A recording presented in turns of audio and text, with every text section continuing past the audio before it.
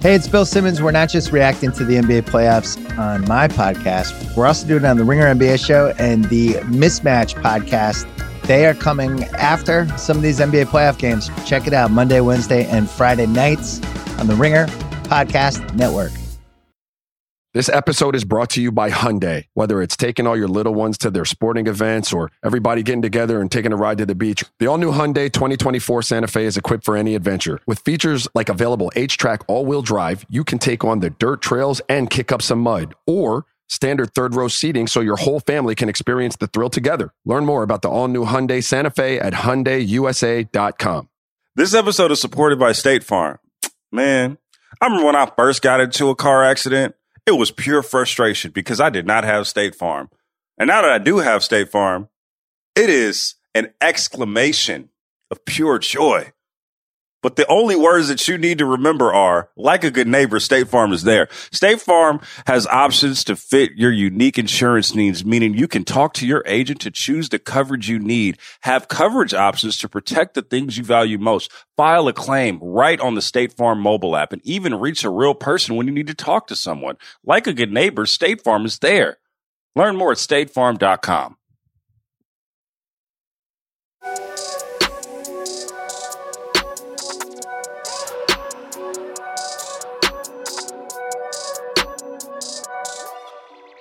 Folks, basketball is very good. It's very good to be back. My name is J. Kyle Mann. This is Upside High, and it's good to be back. It's a nice surprise to be back with one of the sharpest minds across the basketball landscape, Mr. John Tjarks. John, how you doing, man? What's going on? Give us an update. Well, I don't know how sharp I am anymore. As I was telling you before, I've been off the internet. I've been living my takes have gotten weirder. There's been no one to refine my takes. I've just gone off the deep end. So obviously, are you like cabin in the woods, long beard, like you're like mailing packages to people type of takes, or what are we talking? How weird are we getting? This is my first time online in like 3 weeks, just like getting ready for this pod. So I've missed the sharpening cut of the online mobs to keep me in line. That's what you're here for. I was gonna say, your intellect is sharp as don't touch it. It's like you're gonna. It's like the what is it? The shards of Narsil from Lord of the Rings. It's still sharp.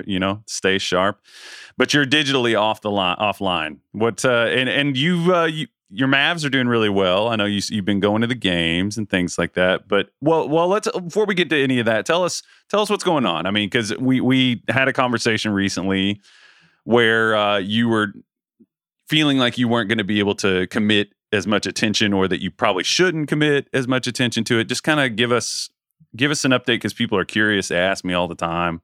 Where are you right now? Yeah, so basically, the new chemo I'm on is working better than I thought, than the doctors thought. So that's been great. But ultimately, it's just giving me a runway. I'm in some experimental trials, and ultimately those are going to sink or swim me. And it's way too early to know what's going to happen. But really, man, I just miss doing this. And it's like, I kind of in my head thought, I wouldn't have the time or I wouldn't want to. But I guess I'm just a basketball nerd at heart. I mean, we basically did this pod the other day. We were just talking. Remember, we were after the lottery. Like, might as well just do this. Like, we're already doing it anyways. And I think what it really comes down to for me, man, like, no matter how much time you have, like, there's always time to do things you love. And I just love doing this stuff. And I want to do it as long as I can. And I'm really grateful for the chance to do it. And so I want to talk draft. I want to talk Chet. Let's just do it, man. I'm excited. Yeah. I thought we do that a lot whenever we have phone conversations. I know we'll be like, well, that was a podcast. It just fun conversations always, every single time. But I think something you said too is just, I guess, do you feel yourself like thinking about like what's worth your time? I know we had a conversation. We talked about this a little bit the other day. Has that been on your mind? Like, do you just miss the silliness of basketball? What is it specifically that you miss about it? Well, I mean, it's something I find interesting. It keeps my mind off stuff. I mean, it's something you can't be like, focused on the serious stuff all the time. You need a break. Right. You always need your hobbies, need your distractions. I mean, there's definitely some of that. Like during the combine, I turned it on. I'm like, I don't need to know who the 45th best player in this draft is. Like, I'll be okay. So there's definitely that element to it. But, the stuff at the top of the draft is just so fascinating. Like, I love it. And I was like, let's just do it. Yeah. Before we get to that, I mean, I want to check in get your status update on your Mavs. You went to the game last night. Are you feeling good? You feeling like, was this a Golden State threw us a bone because they want to beat us at home type situation? What's going on with the Mavs? So yeah, recording after game 4. It did feel like that a little bit.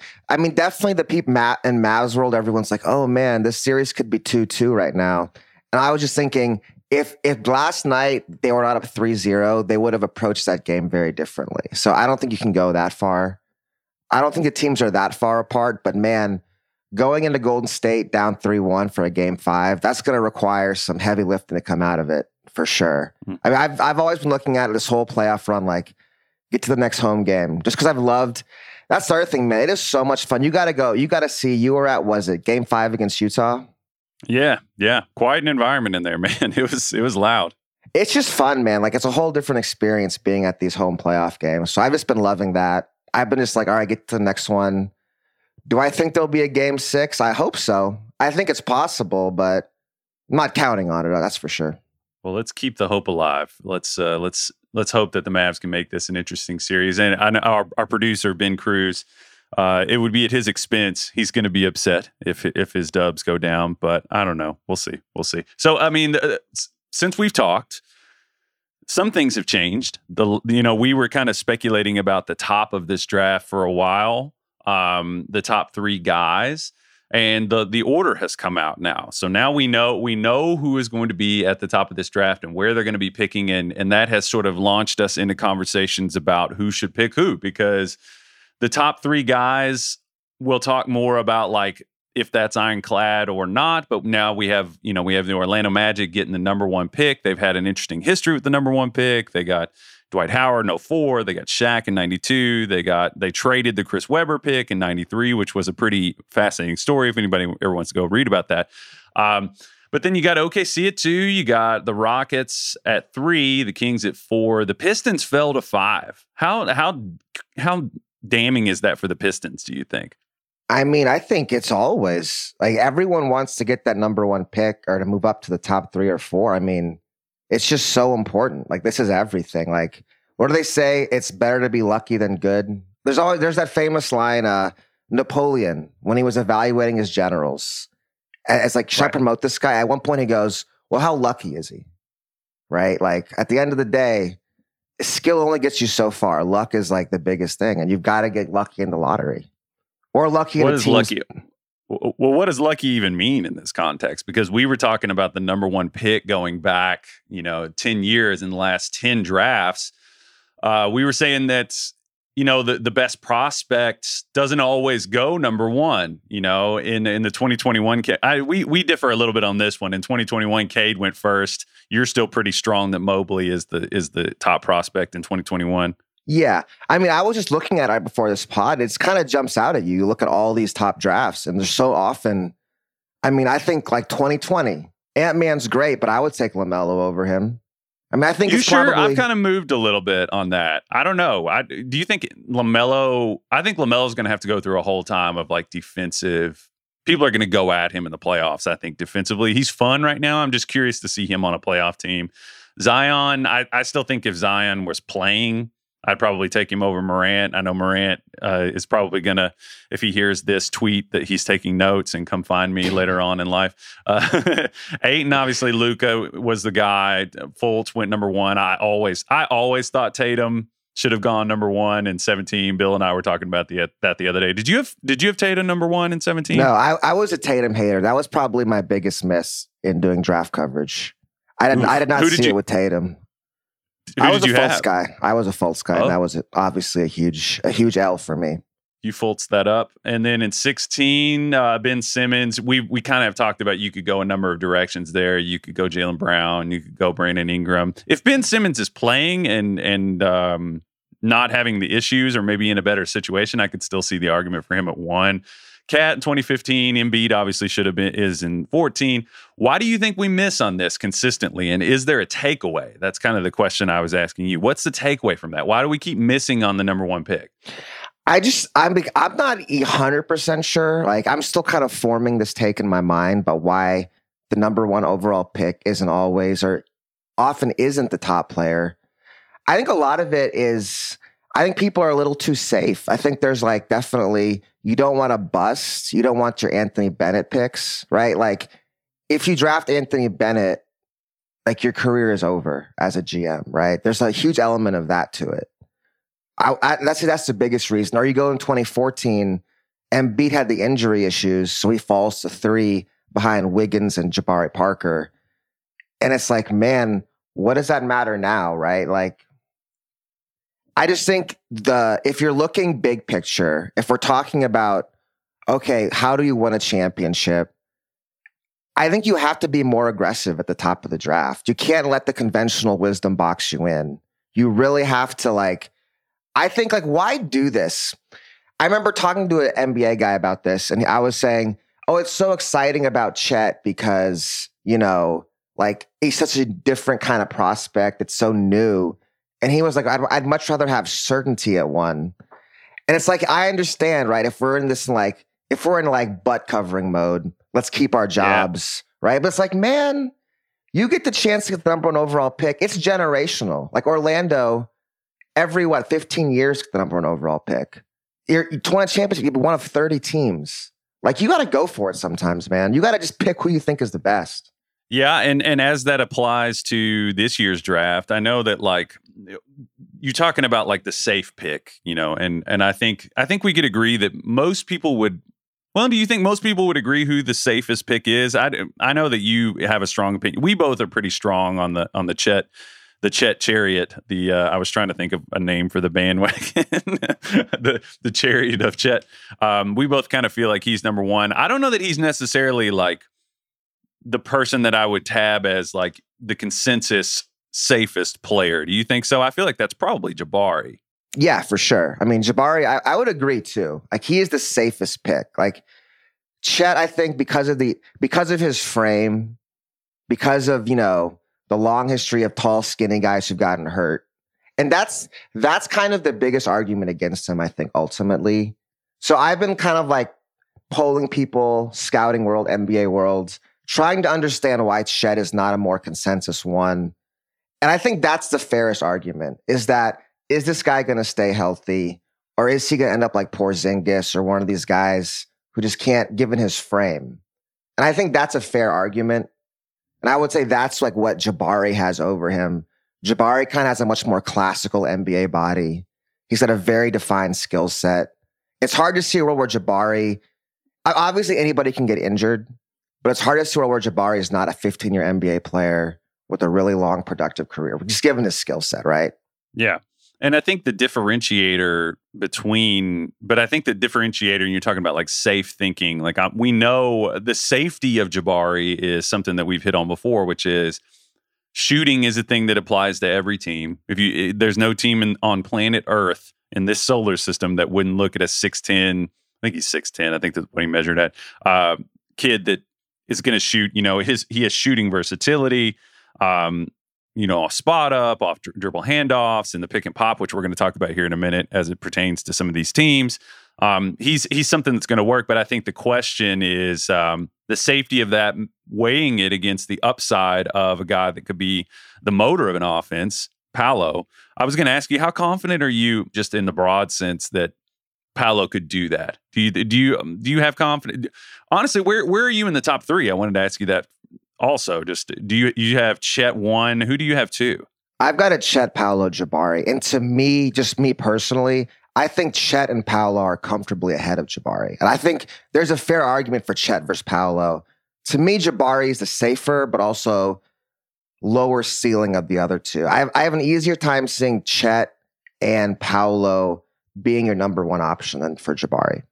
That's where I come down on it. Let's be specific, though. What are the differentiators there for the people that aren't familiar with these players? Why is there a gap there in your mind? I think ultimately it just comes to how do they get offense. So much of Jabari's offense is spotting up off other players. So much of his offense is just raising up and shooting. He's not much of a ball handler. He's not much of a playmaker. And I think there's a sense of, oh, he'll develop that in time. But it always worries me when you're drafting a guy and you're asking him to change how he is as a player. Because Jabari's game right now is like, look for open shots, take them. And that's mostly from three. I mean, there's like, if you go back and look at this season, I think we were talking about this earlier in one of our last pods. He has the lowest 2-point percentage of any player who would be taken in the top 5 in like the last 10 years. Like, he doesn't take a ton of twos, and the ones he takes are often contested. Yeah, what kinds of twos does he take? I think for people like saying it again here, like for people who haven't seen him play, I mean, a lot of what he does, like you said, is off the catch. If he does get into the mid range, he's not doing it off the bounce. I know he'll catch it. He'll catch it like the elbow. He'll give you the little like right foot jab step, which, you know, Paolo does a lot of these things too. And Paolo will take the same shots, but the difference is Paolo will, you know, he does kind of spam, like we've joked about, the same moves over and over again. But Paolo will give you a little fake go to the rim. Jabari doesn't really do that. Not much of a middle game. Not, you know, he's been sort of a weaker finisher this year. His field goal percentage at the rim, it's not, his field goal percentage in the lane, 38.3, not great for a 6'10 guy. His field goal percentage at the rim, 64.7, but a huge amount of what he does is spot up. Also, you know, and talking about differentiators to Chet, I think I argued this in a piece I wrote on The Ringer. Which was a great piece. You should check it out. Thanks. Appreciate it. Please do, people. And one thing that I kept saying over and over again, and I kind of concluded the piece with, was range of impact. And I think that that's what a clear thing that Chet has over Paolo, and the fact of his like two-way ability, which we agree on. I think that he's maybe not a true like park him at the rim protector, but he's somebody that can really. I brought up Andre Kirilenko as somebody, not in this like different body types, somebody that can affect and sway and kind of dissuade offense at all levels of the floor with his versatility. But just somebody like a Sean Marion, an Andre Kirilenko, Pau Gasol, somebody I brought up offensively that I think is similar. Although you think that he could be, I thought this was amazing. You said this to me. You think that Chet could be better than Pau Gasol. That's a hell of a statement, man. Yeah, this is one of the things that's why I was like, we should probably pod about this, because I've been radicalized. I've missed all of the internet conversations, like all of the stuff about Chet. I've just been like spiraling further and further into my like pro Chet propaganda out into like, you know, Lord knows where at this point. I just picture you falling in like one of those 60s time machines where it's just like Austin Powers, like, you've just plunged full on. All I'm doing is seeking out pro Chet propaganda at this point, because I've got a comp for you. I texted you about this. My Chet comp. Well, because you're comping him to Marion and Kirilenko, and I think those are like interesting. Let me put a pin in that before. I'm big on exploring the world outside of one-to-one comps. I've always been big into that because players contain multitudes, as we know, as people do. And Chet is somebody that is really hard to go one-to-one. So when I say Sean Marion, Kirilenko, what I don't mean literally one-to-one. What I mean is like those guys impacted winning in a very broad way. And I expect Chet to be similar. We talked about big guy Halliburton, but I think that he's even wider and more broad than Halliburton. Go ahead before you. I just didn't want you to pin something on me that wasn't fair there, but go ahead with your comment. Sure. Well, why else even do this pod if I can't pin unfair things to you? That's half the fun. So my comp for him is, he's from Minneapolis, and I was thinking, I'm looking at his game, and like, yeah, I see Marion, I see AK. Those guys weren't 7 feet tall. When you're talking about a 7-footer with that kind of versatility, all roads lead back to Kevin Garnett, I think. And not that Chet is the same kind of athlete, but I look at their games, 7 foot, very lean, great shooters, good passers, high IQ players, very versatile on defense, very long. What was the knock on KG? If there was a knock on KG, which there obviously weren't very many, it was KG doesn't take over games on offense as much as he could. KG always makes the right play. KG's always passing the ball. Great teammate. You plug him in anywhere.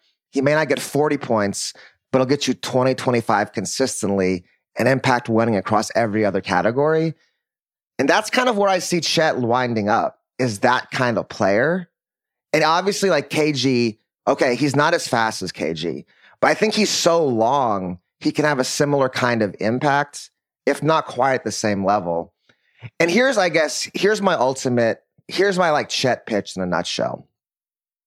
We're talking about how, like, yes, 1-to-1 comparisons, always tricky, right? But I think this goes back to what we were talking about in terms of the number one overall pick is often not the best player in the draft. And I think this is actually the crux of the matter. The crux of the matter is, like, the truly great players, the generational talents, the reason that they are that is because they're pushing the game forward in a new direction. That's what makes someone a truly great player, generally. So look at the last 10 years. Steph, Giannis, Luka, LeBron, KD. Of those 5, LeBron was the only one that went number 1. And I would say the reason those other guys didn't go number 1 is because there was no direct comparison for them, right? I had this thought. I was listening to one of Jay Kidd's. I can't remember if it was a post-game or a pre-game. And they're asking about Luka and like comparisons. And he was like, well, really, look, kind of what you were saying. Luka's got some of this. He's got some of that, got some of this player, but he's his own player. And the very, very best players are always like that. And I think that's what's going on, is because the greatest players are new and unique, they're kind of always doubted at the time, because it's like, well, who is he? What does he do? Is that really going to work in the NBA? But by definition, the very best players are doing new things we haven't seen before. So therefore, we're always going to doubt them. I think that goes hand in hand. And not to say that Chet's going to get this level. Like, I got to be somewhat reasonable here. But I do think in 5 years, he's the one of these 3 guys where you're like, well, he doesn't really have many comparisons. He has, like, his coach could say that. Well, he's got some of this, he's got some of that, but he has his own thing. And I think that is ultimately, what makes him so exciting. That's a great pitch. I think when you go back, this idea of, like, I'm thinking about, like, mistakes we've made at number 1, and what you're saying is really interesting about, like, players who foreshadow a paradigm shift, or they are new molds that we haven't seen before, and they're going to cause, like, an emulative, like, ripple effect in basketball. Like Kevin Durant was a huge one, which Chet was influenced by. What's interesting is when you get a guy emulating someone like that in a weird body type, a lot of the time these things will happen. Chet also is a big fan of Giannis. I've heard him say, like, the way he gets to the rim, if you watch his, like, footwork and his hands. We really haven't had a number 1 pick mistake built on the idea that you're talking about like creative thinking. And it's like every time we make a mistake like that, it is backward facing thinking. And you could see, if you were just like zooming out 30,000 feet and looking at this, how we're talking ourselves into it again. We're just like, we know Jabari is going to be a shooter, which he will be. All these things are still true. You know, it's still true. But Paolo, same kind of thing. We're arguing towards him on the premise of, we've seen this, he fits this mold. And sometimes we try to just like shove them into it, whether they fit that mold or not. I think we just are in agreement. The KG thing is fascinating because KG is so high motored. Like, I think he's twitchier, obviously. But size-wise, I think Chet's a little taller. I mean, yeah, Chet's like, Garnett ended up being about 6'11", 7 foot. That is an interesting comparison. I think Chet's a better shooter, but, you know, playing in a different time.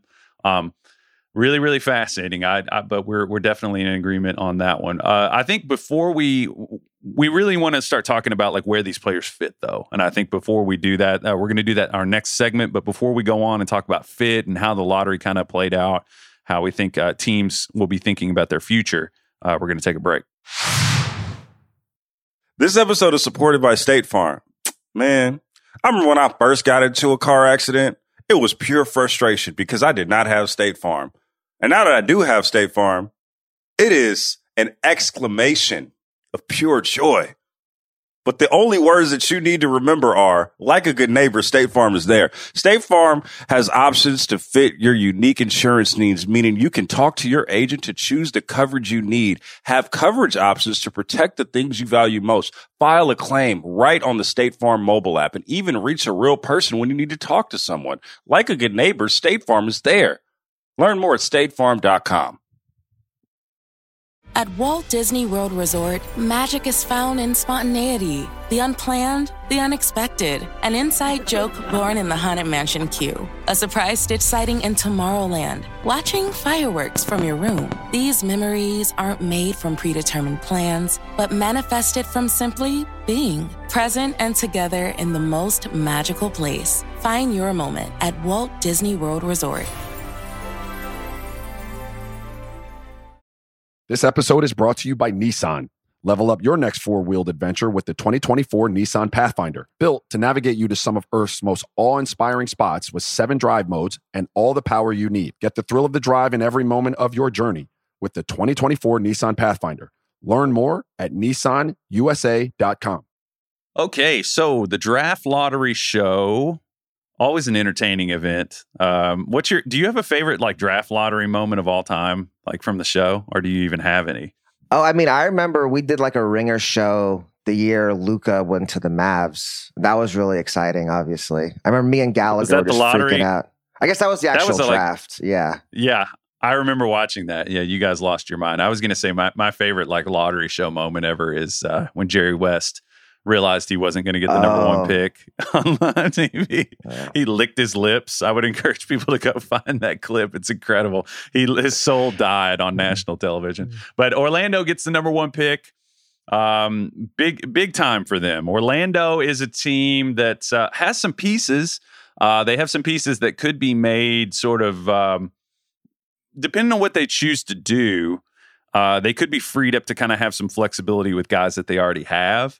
Who do you think that they should take number 1? I think I know the answer to this. Well, before we do that, let's describe where do you think Orlando is as a team? What do you think's nailed down for them in terms of like who should they keep in terms of who's on the roster right now? That's a tough question. Because they're in this weird boat where they've collected a lot of assets, a lot of young players, but it's not really clear how all those guys fit together or who should be in what roles or what the pecking order even is. Right now, it just feels like a big kind of grab bag of players. And I got to say, you skipped over this part. That was an excellent transition out of the last break. You've been working on your transitions in the last few months, I can tell. So much respect to you, Kyle. Over dinner the other night, my wife goes, "You're a more focused conversationalist. I don't know what's happened." I was like, "Yeah." Thanks, it's called segues. So let me segue into this. Anyway, yes. So looking at their roster, I mean, obviously, I think a huge thing for them. We always joke about fit. You know, if you suck, I don't want to hear about fit. You need to just figure out what's going. You need to get your core pieces in order first. I mean, I would say Franz, A, being as good as he was, B, having the versatility. I think that was a major pivot moment for the Magic when Franz comes in and shows that not only, because we were talking about him in the draft as Franz is going to be a spot-up guy. He's going to be able to defend multiple positions. He's a great cutter, as we've said. A lot of sort of complimentary conversation about that he's going to complement what they have.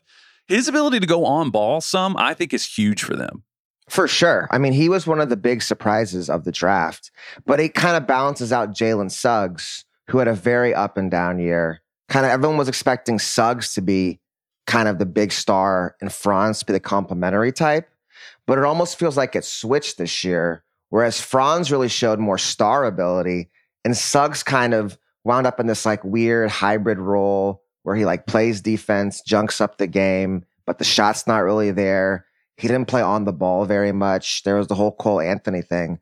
I think for Orlando, where it really starts, and what I've really just like fundamentally, who's your number 1 option?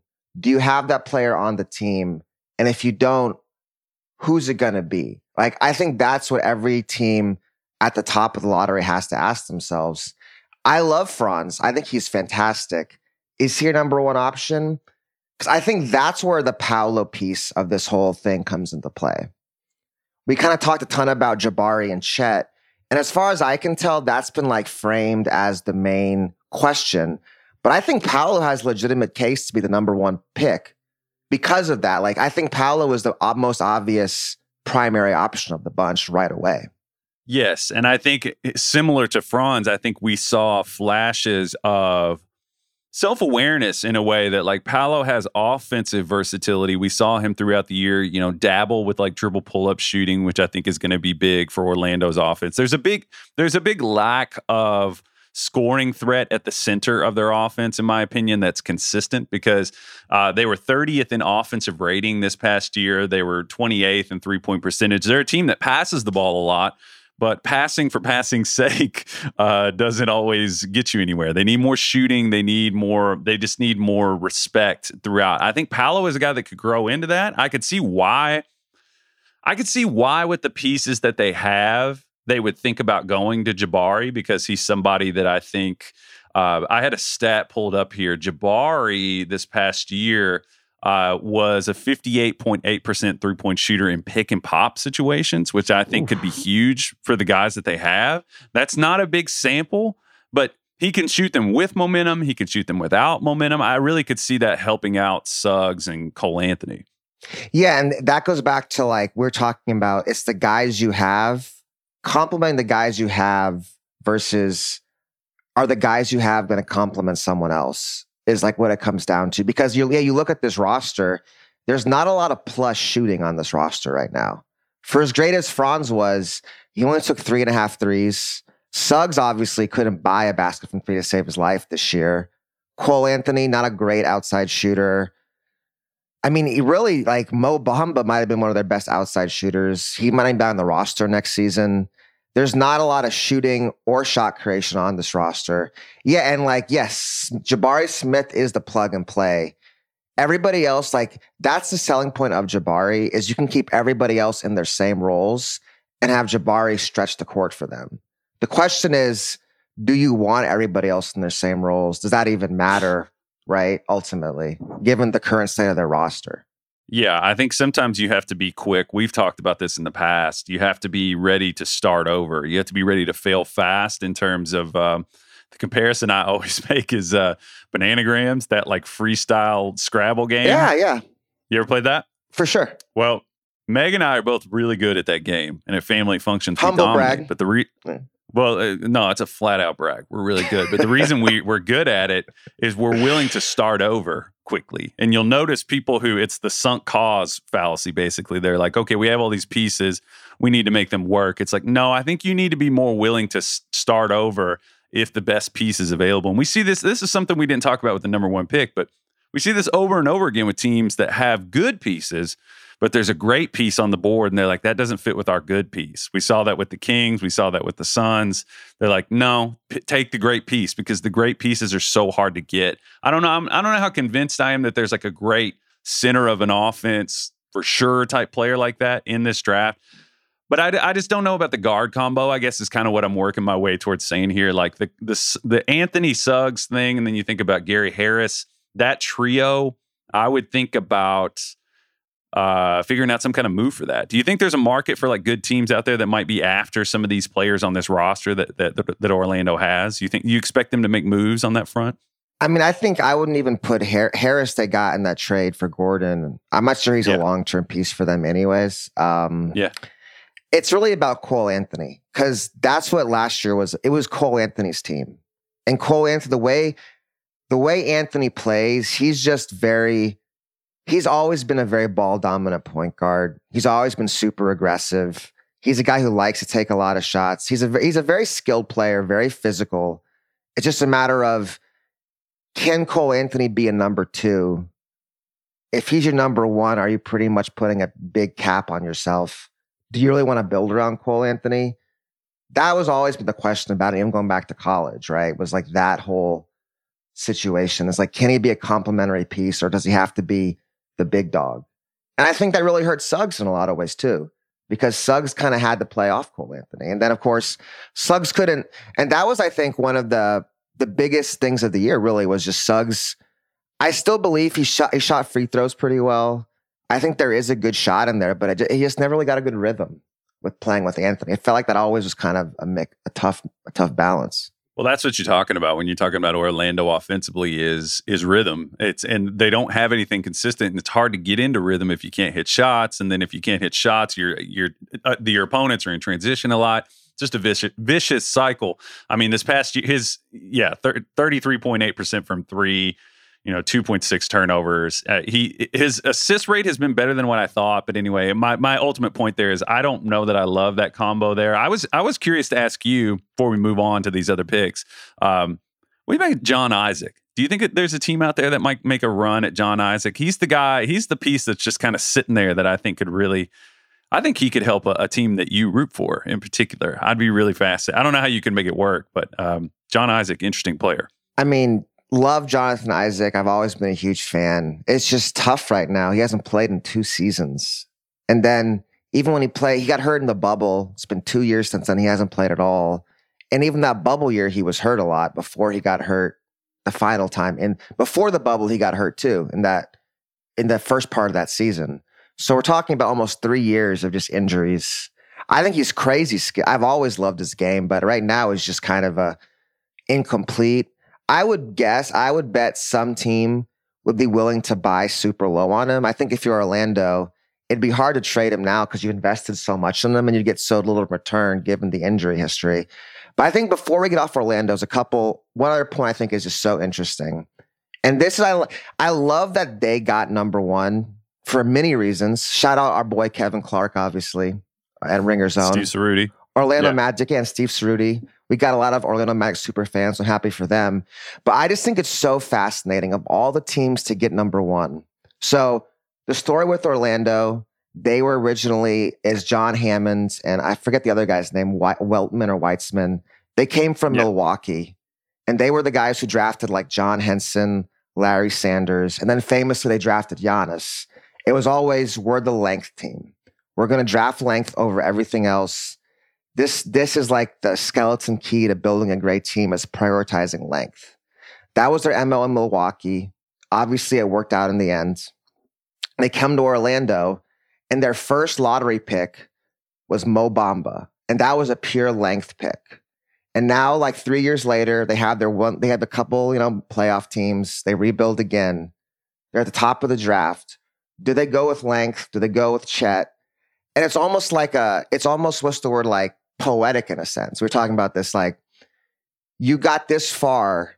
Now, do you trust your principles and the biggest decision you'll ever make in your job, right? Or having got this far, do you go away from your principles? Do you overlearn? In my opinion, my thought is if they don't draft Chet, it's because they overlearned the Mo Bamba thing. And they said, that didn't work for us, time to change. But I almost feel like if they don't do it now, it's like they're going to be hit coming and going at that point. If they go away from length, after picking length all this time, now with everything on the line, do you stick to your principles? Yeah, Chet obviously, I guess my takeaway for you, that's an interesting posit there, thinking about like sticking with your principles at the most critical. We were joking, it almost sounds like a movie script kind of concept. It's almost like a journey of philosophy there. If you'll stick or will you hold strong? If there was something compelling enough, I think, to make me zag away from it, the problem is that it's a little hazy, I think. Let's put it this way. If they're picking the best fit for what they have right now, I feel like we probably agree that it's Jabari. That's the easiest thing, I would say. But if they take Chet, I think it frees them up to make some personnel decisions. Like they don't have to hang on to Isaac. Maybe they don't have to hang on to Bamba. I think he helps them with their playmaking, his spacing. Chet could play next to a big. Chet is he's somebody that's versatile. You can plug him into a lot of defensive roles. He can kind of play as sort of a pseudo big wing. I still think that they should take Chet. Do you think that Chet is probably the best pick for them? I would say Chet's the best pick for everyone, but I do think there's a case for Paolo. And I think if I was Orlando, I would look at it like Franz, I think, is a building block. I like some of their other players, but the only player I'm going to really worry about right now is Franz. And I think what makes Franz so great is he can fit with anyone. So to me, that means you take the best player, and that's who I think would be Chet, personally. All right. Let's move on to OKC, a team that is very interesting. I mean, OKC is they've been in this sort of tank cycle here. Two main pieces. What are the core pieces we agree on here? I think Giddey and Shea, obviously Poku, franchise player, I think should be there near the top. Where would you say OKC is if we had to give like a really quick rapid fire state of the union for the OKC Thunder? Well, I mean, I think this is their second year tanking, right? And they have two main pieces, and that's SGA and Giddey. And I think a lot of it goes back to the video you did earlier this season talking about the two weirdos of OKC. And I'm curious for you, like, how do you see those two players fitting together? And do you think, I think they're in the same kind of boat. I think all these teams at the top of the draft are in the same question. Do we have our number one? And then if we don't, do we go for a number one, or do we complement the pieces we already have? And how do you think there's a number one OKC right now? And how do you see SJ and Giddey long-term as a combo, or with adding one of these other guys as a third piece? They're a tough combo because of the shooting. I think that the shooting and the movement shooting in particular, I think there's certain ways that they would be forced to play that are going to come to a pain point if they get into a playoff series with these guys, which is, I cannot emphasize enough, a long way away. But I think if same kind of thinking we were going on with the Magic, if they were going to take something, I think this tandem can work together. I think Dort complicates it a little more too, if they want to keep him or send him somewhere. The three of them together, they really, really sorely need to be balanced if they're going to work by like ball skills in the front court. And I think that, I think OKC's in an interesting situation here where they kind of can't lose at number two. Like, I think that let's say Jabari does go number one, they're going to be picking between two guys that I think could really help their team in the short term. I think that Paolo could work because of like the deferential kind of attitude that we saw in the tournament. We saw it wasn't just in the tournament, it was over the course of the second half of the season. We saw him getting off the ball better. I think that he would be somebody that you could start to do like kind of cutting actions with those two. But I really, I don't know. I kind of go back and forth between Paolo or Chet here, but I really think that Chet could help out OKC in the short term, and the fact that he'll space. I think he'll be really good defensively. They're going to be really long. I don't know that they have, to answer your question though, I don't know that they have their main guy yet. Do you think so? Because Shea, as we've heard, is Shea somebody that's long for OKC? I mean, there was obviously those rumors last year, right? There were all the rumors about them trying to package Shea to get up in the top of the draft, to possibly take a Mobley or a Cade. That didn't happen. And it does make you wonder, right? Because they have Shea and they draft Giddey, who does complement him in some ways, but in other ways he doesn't, because Giddey needs the ball, is not really a shooter, right? So with those two in place, and I think that's what makes it so interesting for them, a couple different things. One, right, Jabari, once again, I think this will be a common theme, is Jabari's the cleanest fit, right? Jabari creates space for Shea and Giddey. He gives you a more versatile defensive piece around them. And he lets especially Shea go to the basket, which is Shea's biggest skill. He creates a shooter for Giddey to create shots for, which is Giddey's biggest skill. But then I think that once again goes back to, well, Jabari's complimenting these guys, but are these guys your stars? I mean, this is a franchise that had Kevin Durant, Russell Westbrook, James Harden all at the same time. This is a franchise that was defined by star power, had Paul George too, right? Has always been defined by star power and pretty explicitly processed to get more star power. Do they go for, that's why I think would be so interesting if Chet did go one, is the Paolo versus Jabari piece. Because I'm not sure, like, do you think Paolo, would he complement Shea and Giddey? Because he's also not a three-point shooter, really. Paolo's also a go-to-the-basket mid-range guy. So now you've got three guys who aren't really three-point shooters. Yeah, I could see their offense becoming pretty muddled. I mean, I think his shooting upside is there. I mean, I think we've seen it. I don't think it's broken. The playmaking part of it, I think, is interesting. You could run him in like post situations. We talked about this on another show, Jabari would just absolutely feast playing next to these two guys. I mean, there's no question about it. But I don't think, It's the thing we keep circling back to. I don't know that Paolo's like primary upside is high enough to make me pass on Chet in this situation. Because I think if you took Chet, of course, I don't want to like talk about every single team and we're just like, yeah, well, Chet's the guy you should take. He may not be there. I just think that Chet could, it's the same kind of thing. If they take him, that might make, does the Giddey Chet dynamic work well? And if you start talking about what you could get for Shea, all of this kind of makes me think about like what Shea's value is across the league. You know, where do we see him in terms of like what role is he on like a good playoff team? Is he like a third best player, second best player? I think for sure he's a second best player. Imagine Shea in a Jalen Brunson role. He'd be dominant, right? Like playing with Luka, getting his own shot, running the second unit, and then giving defensive versatility.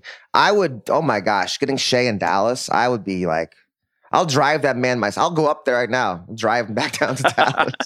But I think my it's name's like, John. I'm here to pick you up. I'll get in a covered wagon. I don't care.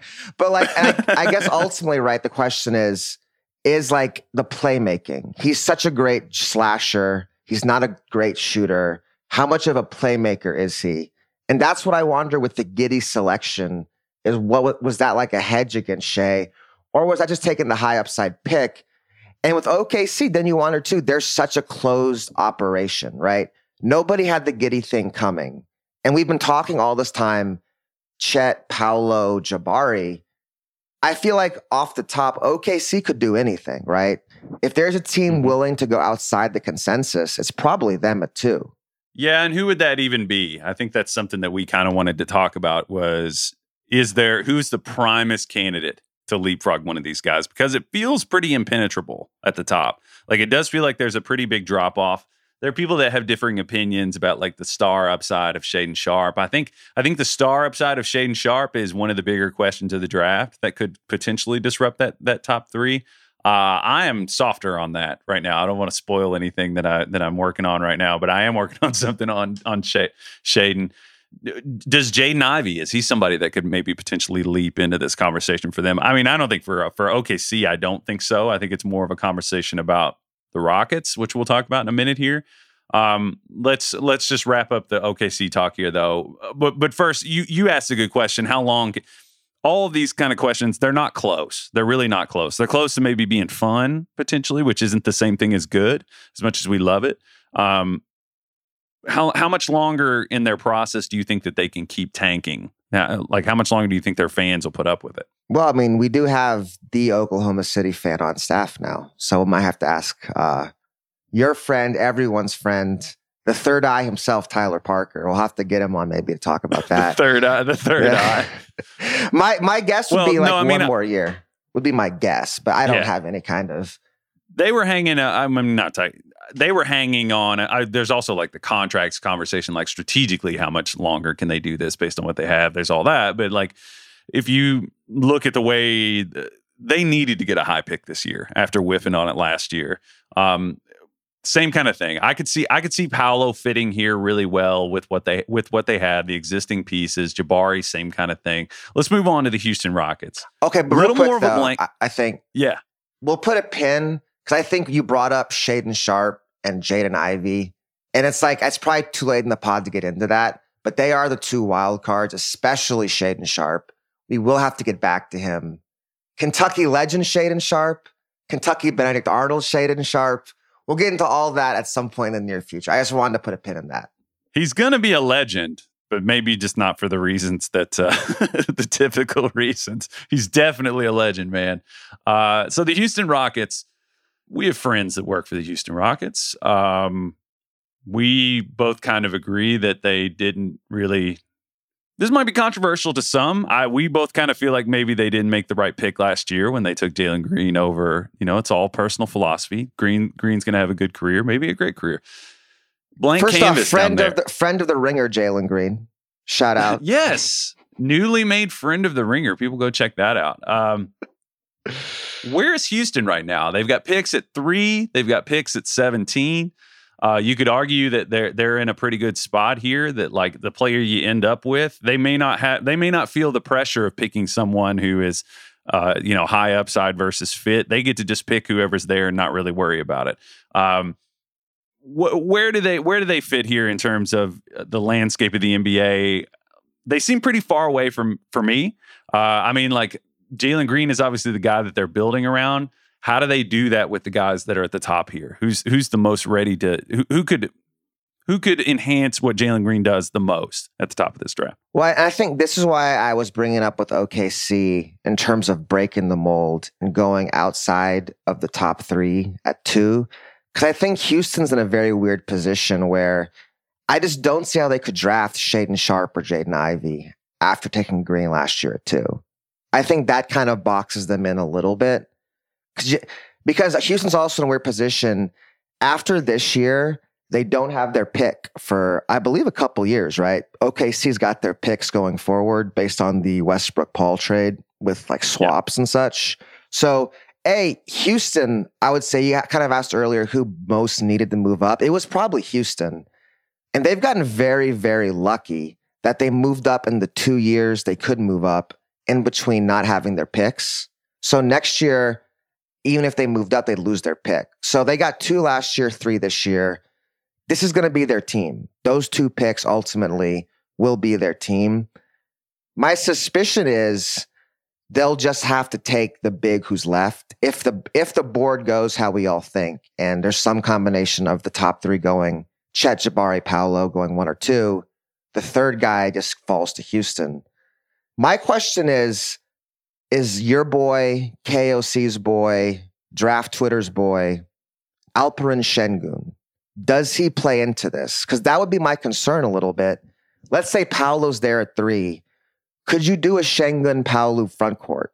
Would that even make sense? Or did you say draft the best talent, don't even worry about it? Defensively, that would worry me. I would, because Paolo, as we've talked about, there was a lot of discussion, I think, among the college landscape about like when you're game planning, that Paolo can be a disinterested defensive player, which at 19 years old, a lot of guys are.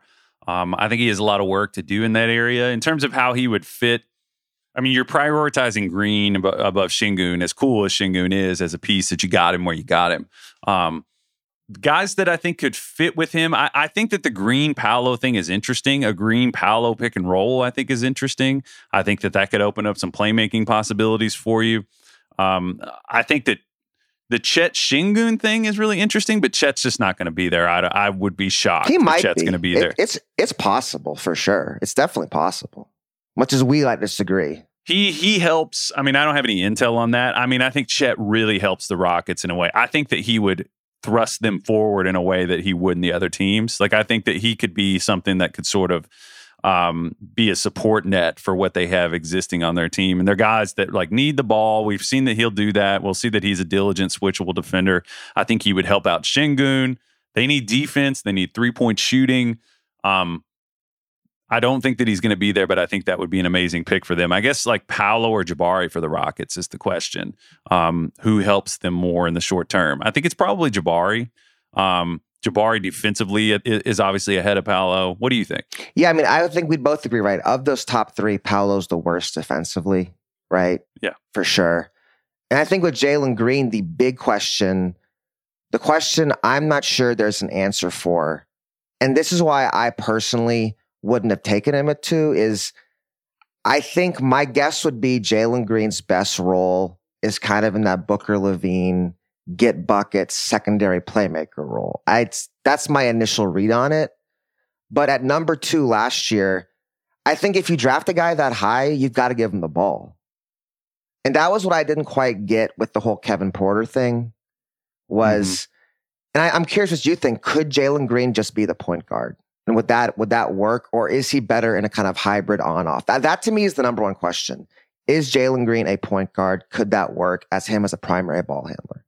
I think whenever you have a player like that, that's the goal. Ideally, you could put him in a situation to, use his gravity to create looks, like, because he's a 3-level scorer. We've seen that. He gets to the rim for as skinny as he is.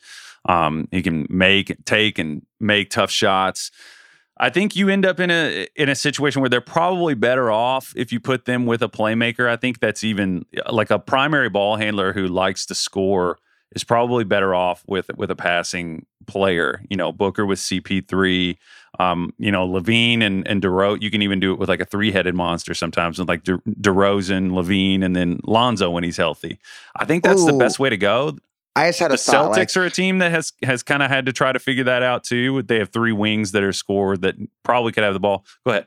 Do you see Green as a Jamal Murray type? Is that who Jalen Green ultimately is? I think that, yeah. I mean, he's in that mold. I think that they're different types of players. Obviously, he's not the movement shooter. I don't think you could use him like as like a high volume, really efficient movement shooter in the same way Murray is, but he's also, way more athletic, way more like getting to the basket, creativity, things like that. Yeah, I mean, ideally you put Jalen with a guy who can sort of support him and feed into him with this playmaking. I think Paolo fits that best description. I mean, Chet obviously too, the different ways that you could use him. I don't know, right? Too, right? Yeah.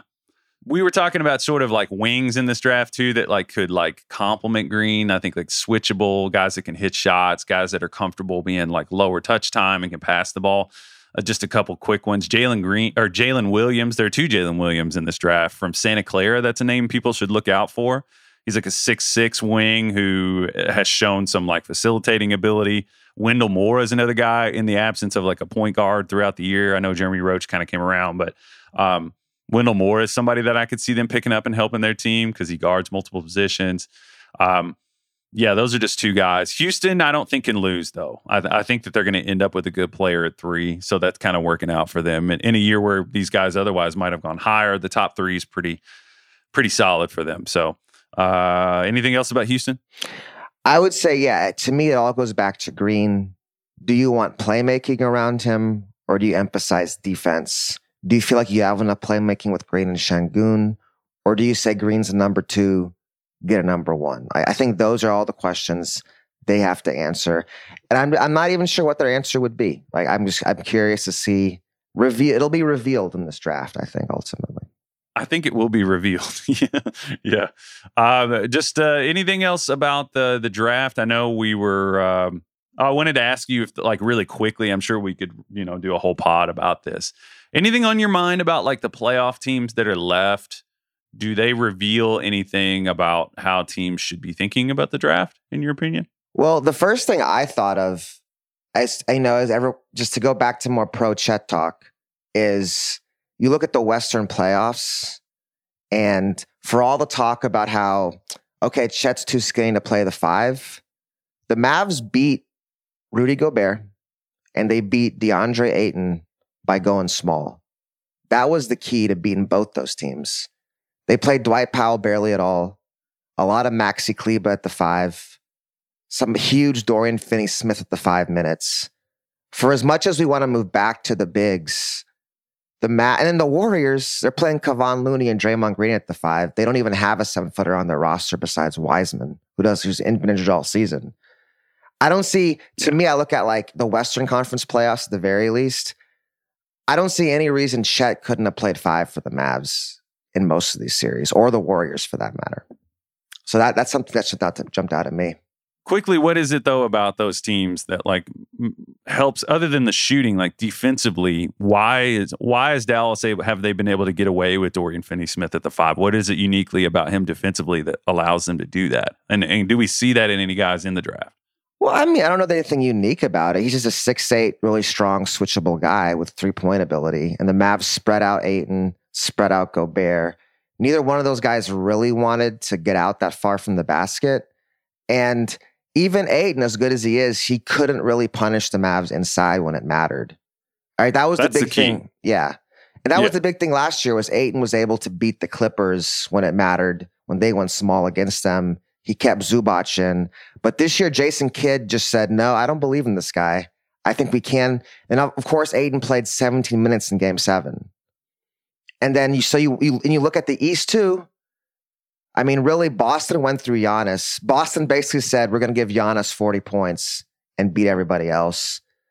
There's still like those 7-footers who really matter. There's like 3 of them right now in the league. And so I don't know, like that to me, from these playoffs, right? Bam's 6'9" at center. Horford's 6'10". Mavs and Warriors are even smaller. I mean, that's what jumps out at me. And then, of course, the other thing, of course, is just wings, as always. Perimeter defense. I think for Dallas, the hidden part for Dallas this year is that they had 2 perimeter stoppers. So, like last year's team, their second best perimeter stopper was Tim Hardaway Jr. Now it's Reggie Bullock. Like, that was a huge difference. Versatile wings, as always. Yeah. And you said that the 3 bigs that matter, I assume you're meaning like Giannis, AD when he's healthy, and Evan Mobley. Are those the 3 guys that you're thinking of? Well, no, well, I'm serious. No, you're talking about the guys. We're talking about guys who can play multiple coverages and not be played off the floor, basically. Yeah. They can be switchable. I would say, too, like Jokic and Embiid, like they dictate. They're big enough that they dictate the matchups a little bit, and you have to match up with them size-wise. How about for you? What was your takeaway for the playoffs so far in terms of the draft? A lot of what you said. I think people talk about like movements and things, and they're like, well, the NBA's this way based on the way this went. It's like, no, I mean, like the results are telling us are misleading because the teams that have those big guys, I think, have had like personnel issues around them that have kind of like Embiid obviously is a dominant big guy. If he got a better roster around him, I think that they'll figure that out. Jokic kind of the same thing. AD hasn't been healthy. Mobley's team's just not ready to get there yet. And also like death of heliocentrism. I know people were talking about that. They're like, oh, it's like, yeah, that's easy to think if you don't have Luka on your team. Same kind of thing. Perimeter depth. I wanted to say really quick, just the combine. There were a couple interesting things here. Your guy Tari Eason, man, 11-inch wide hands. Pretty incredible. Those are some freaking mitts. You excited? How high do you have Eason? TBD, but we'll get back to him. That's a guy we will be discussing in later pods, which I guess we should mention too. We're not really sure what the plan is right now, but we will be doing more. Maybe some stuff with KOC, but stay tuned to the Ringer MBO show feed, and we'll be back at some point for sure. Yes, that's a good spot to tie the bow. John, it's good to see you, man. I enjoy having these conversations with you. We're going to circle back and just kind of move. I know this was kind of the top. We'll get into some more of the nuance, and we both agree on Chet. I know we just kind of circle back to that all over and over again, that we both really are believers in him. Probably. And I'm not going to act like we were early or unique in that way, but I think we've been there. I wobbled a little bit in February, March, and thought about Paolo, but we both are kind of pretty solidified on Chet. I've really refined this, and I'm pretty stable where I am on him. Yeah, and shout out to your piece real quick, because that was a great piece. Came out last week, right? Yes. Check that out on theringer.com, and more stuff is going to be coming. More pods. How many words was it? It was very long. It was like 6,000. It's a lot. Yeah, my videos are pretty exhaustive, and they're only like 2,000 or 3,000 usually. This was like, when I'm writing, I'm just like, no, it's all staying in. Here we go. Verrier likes to cut my wild metaphors. So what was the rough draft? How many words was the original? No, it was around the same. We just kind of retooled a lot of things, but it was great. I love working with Justin. Anyway, check it out and keep an eye on The Ringer. We're going to be ramping up the draft coverage on all of our pods. Written stuff on the site from me, from John. I assume you're going to do a little bit of writing, possibly. I'm a TBD. I might get some pro Chet propaganda out there. TBD. We love whatever we get from you. And you said you're going to do a video on Shaedon Sharpe. Is that right? Didn't say it directly, but yes, I'm working on that right now. So stay tuned for that. A lot of interesting kind of revelations in there. And it's good. We'll catch up with you next time. Good to see you, John. Yeah. And I wanted to shout out. I got so much feedback from the last pod we did. Honestly, too much to respond to. So I'm very grateful, very touched by all the folks who reached out to me, have been praying for me. It means a lot, and I'm very thankful for that. And all the folks listening, it means a lot.